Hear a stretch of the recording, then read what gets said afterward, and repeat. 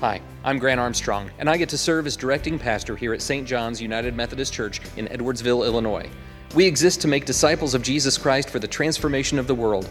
Our desire is to be a beacon of faith and service, focusing our passions and gifts to reflect Christ's love to the world. You are invited to join us each week at 9 a.m. for a time of traditional worship or at 11 a.m. for contemporary worship.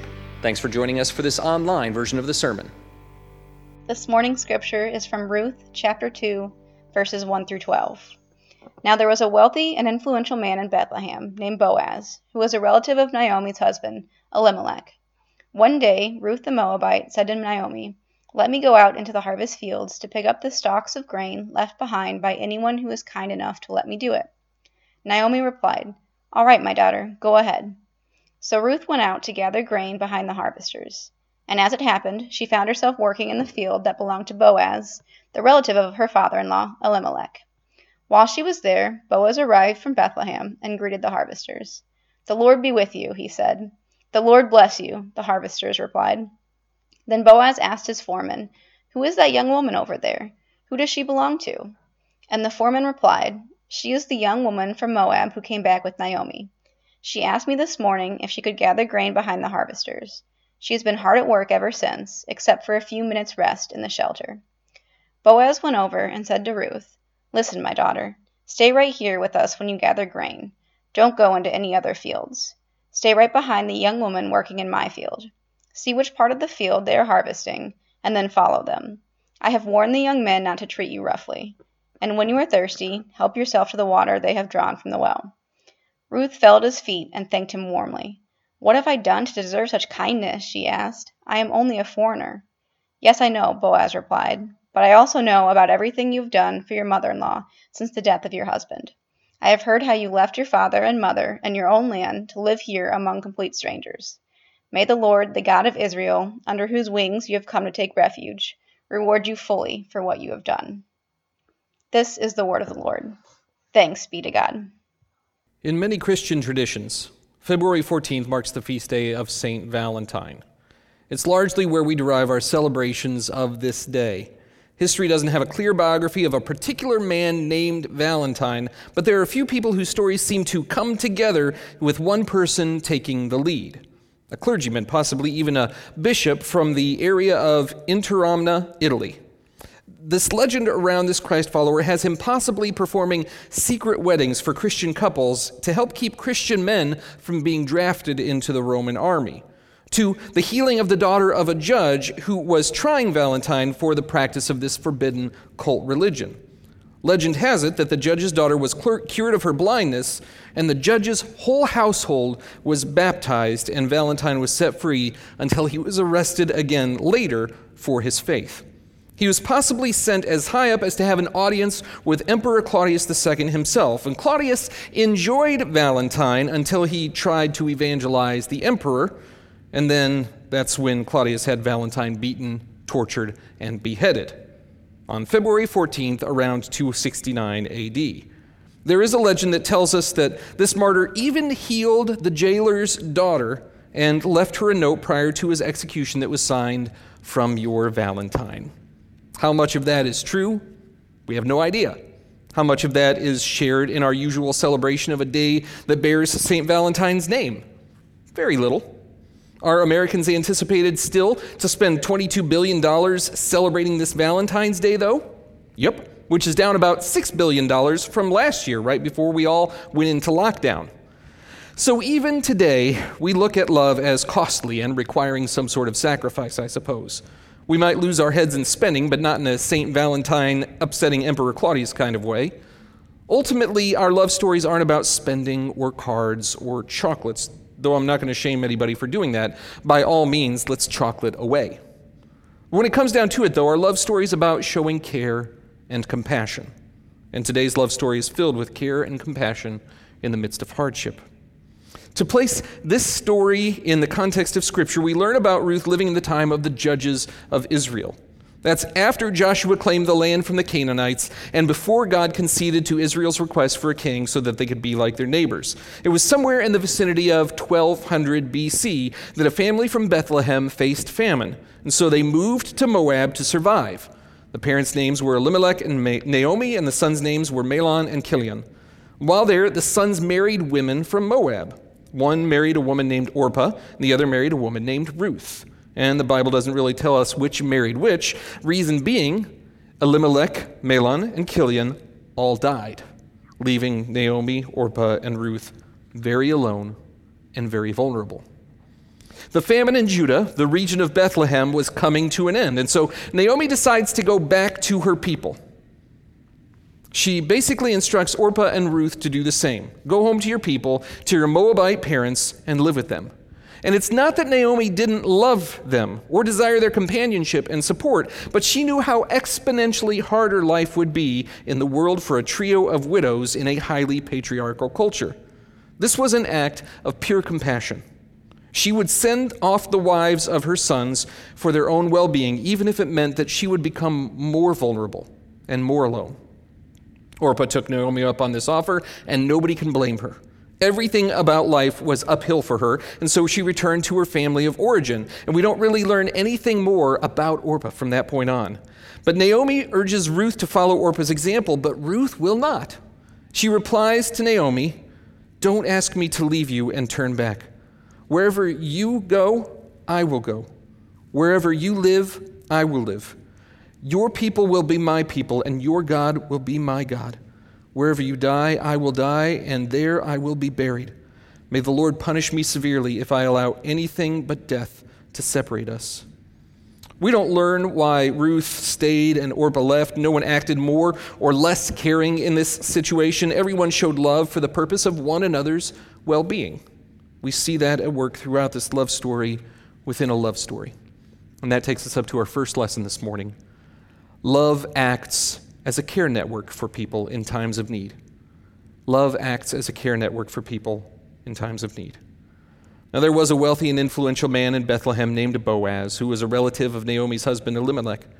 One day, Ruth the Moabite said to Naomi, "Let me go out into the harvest fields to pick up the stalks of grain left behind by anyone who's kind enough to let me do it." Naomi replied, "All right, my daughter, go ahead." So Ruth went out to gather grain behind the harvesters, and as it happened, she found herself working in a field that belonged to Boaz, the relative of her father-in-law Elimelech. While she was there, Boaz arrived from Bethlehem and greeted the harvesters. "The Lord be with you," he said. "The Lord bless you," the harvesters replied. It's amazing to me how many love stories include instances of, "Now, it just so happened, by some strange coincidence that," and then you fill in the blank. And then there's some sort of element of what appears to be chance playing a role in the story. It just so happened that a shoulder injury my junior year playing high school football gently encouraged me to join the marching band my senior year instead of the football team, which allowed me to spend significant time getting to know the lovely young woman who would someday be my wife. It just so happened that my parents attended the same NAACP dance in Bloomington where they first met. It just so happened that Naomi sent Ruth out to harvest at a field that conveniently belonged to a close enough to count as good and far enough away to not be bad relative of Elimelech's. Ruth was doing something that was called gleaning. As a matter of caring for the hungry and those in need, people who grew crops were required to not harvest the entirety of their field. In Deuteronomy 24, we read how the Hebrew people were instructed by God, "When you are harvesting your crops and forget to bring in a bundle of grain from your field, don't go back to get it. Leave it for the foreigners, orphans, and widows. Then the Lord your God will bless you in all you do." The workers were instructed to leave some behind or leave grain on the ground, and that was specifically set aside as a gift for the vulnerable who did not have means of their own. It was for those who were from distant lands, those who were fatherless and widowed. Ruth was a beneficiary of this instruction because God wanted the Hebrew people to remember when they were mistreated in their times of vulnerability. God commanded them to remember their horrible treatment in Egypt and to live differently, to live with greater love, hospitality, and compassion, to live set apart, not by showing favor to the greatest in our midst, but by showing compassion to the most vulnerable among us. Ruth encountered a faithfulness to that command in the field of Boaz, and Boaz didn't seem to be responding to that commandment out of a sense of duty or obligation. You see that in the way he greets his workers with a blessing and how they seem to gladly bless him too. This isn't a guy who puts people on different levels of worth.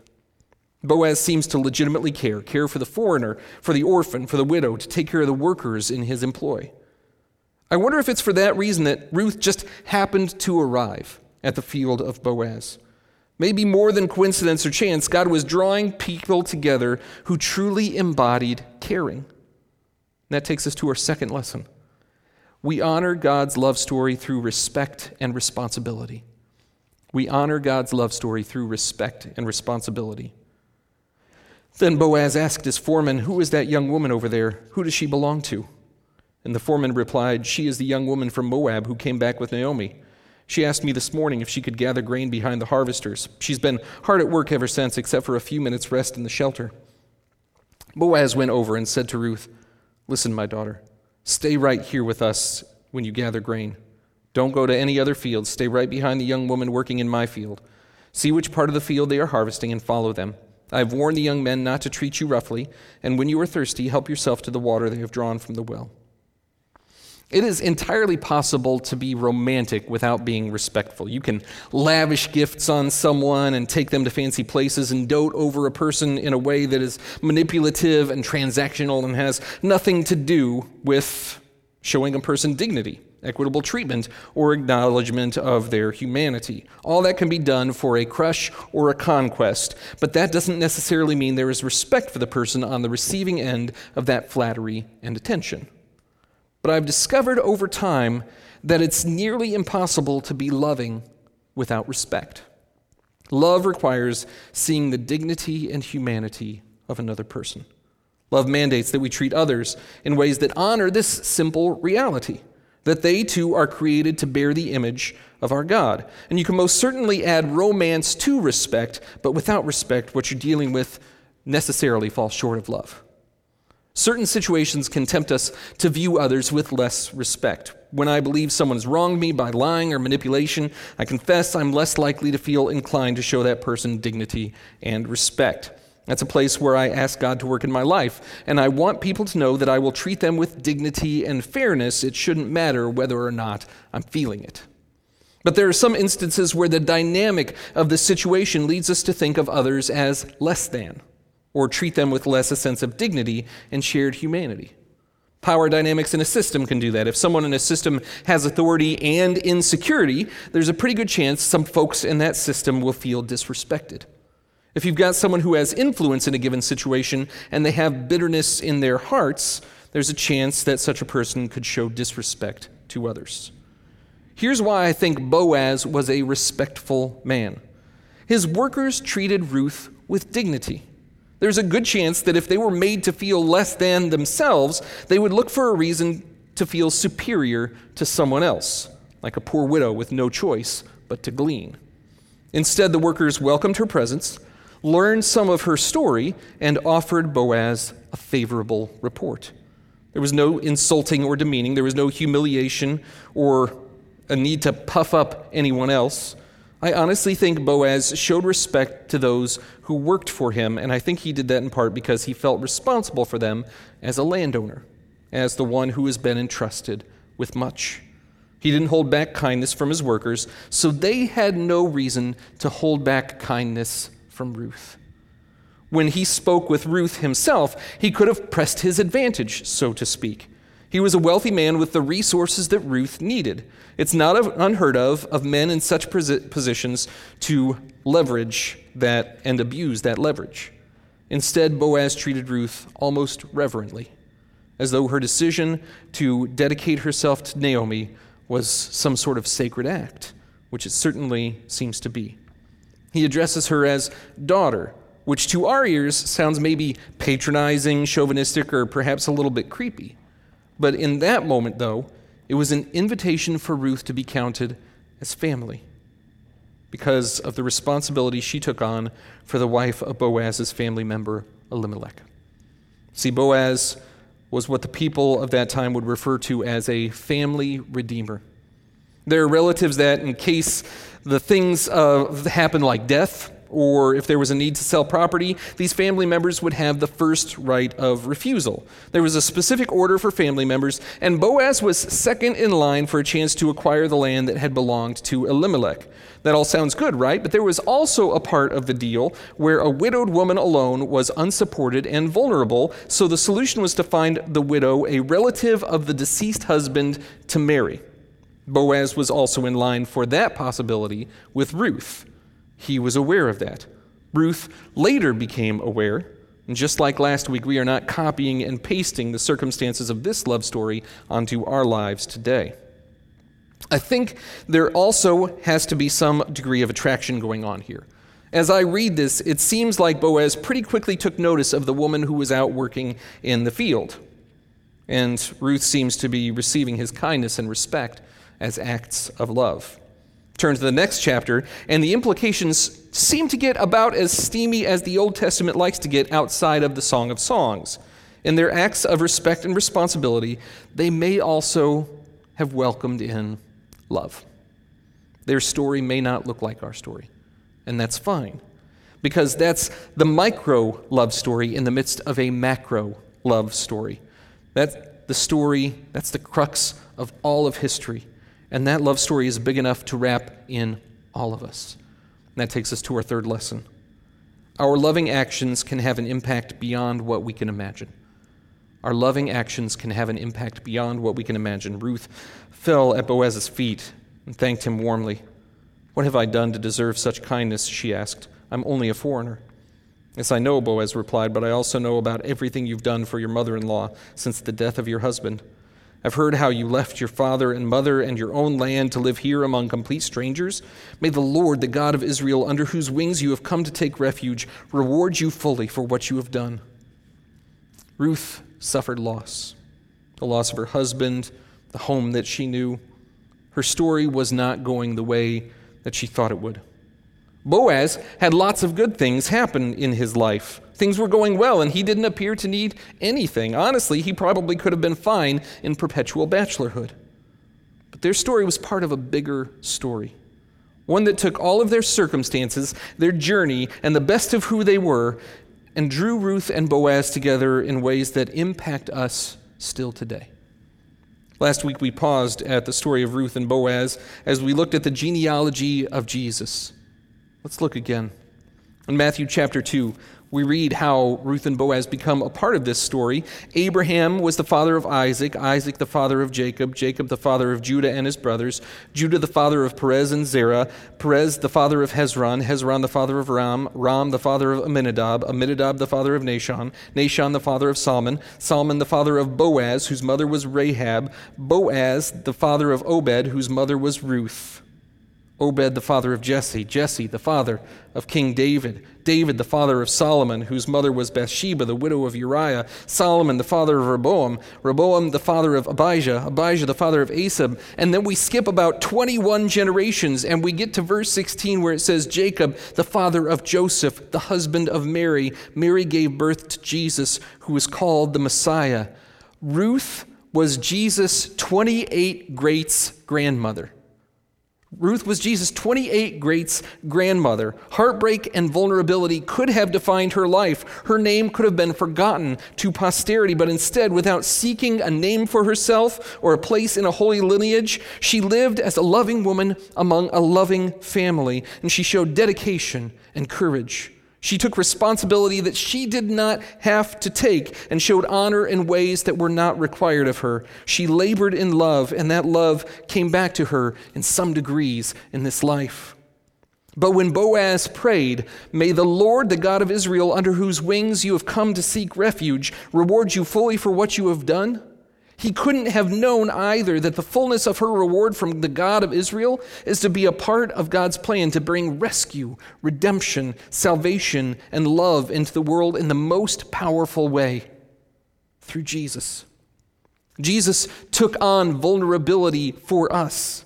He lived as the perfect embodiment of love to build a loving family. He was utterly faithful and courageous. He took on a responsibility that was not his to take and showed honor to humanity in ways that were not deserved. He suffered in love for us, And that love has been poured out for us in countless ways during this life. And we're invited to be a part of God's plan to invite others to know his rescue, redemption, salvation, and love. If we choose to let the Holy Spirit lead our lives, the blessing of Boaz will be true for us too. May the Lord, the God of Israel, under whose wings you've come to take refuge, reward you fully for what you have done. That is ours to share. And the joy of that love story will be ours now and for eternity. Would you pray with me? Lord God, we are so grateful that in the midst of your great story of love and rescue, that our stories, which sometimes seem so grand in our imaginations, sometimes seem so insignificant in larger perspective, God, you will take each and every part of our stories and wrap all of that into the purposes of your kingdom, to let others know your love, to let people know the gift of Jesus Christ, that by his life and death and resurrection, we all might know our value in your sight, that we are created fearfully and wonderfully, that we are created with a purpose to know your love and to share your love, and to be set free from all those things that would hold us back from knowing that. God, we thank you for this remarkable gift, the incredible invitation to be messengers of this love story. Help us to tell it well with our words, with our lives, with our thoughts and dreams. God, may that story echo not only in our life today, but through all of eternity in ways that we can't possibly imagine. In your hands we know it's possible. Through Christ we pray. Amen.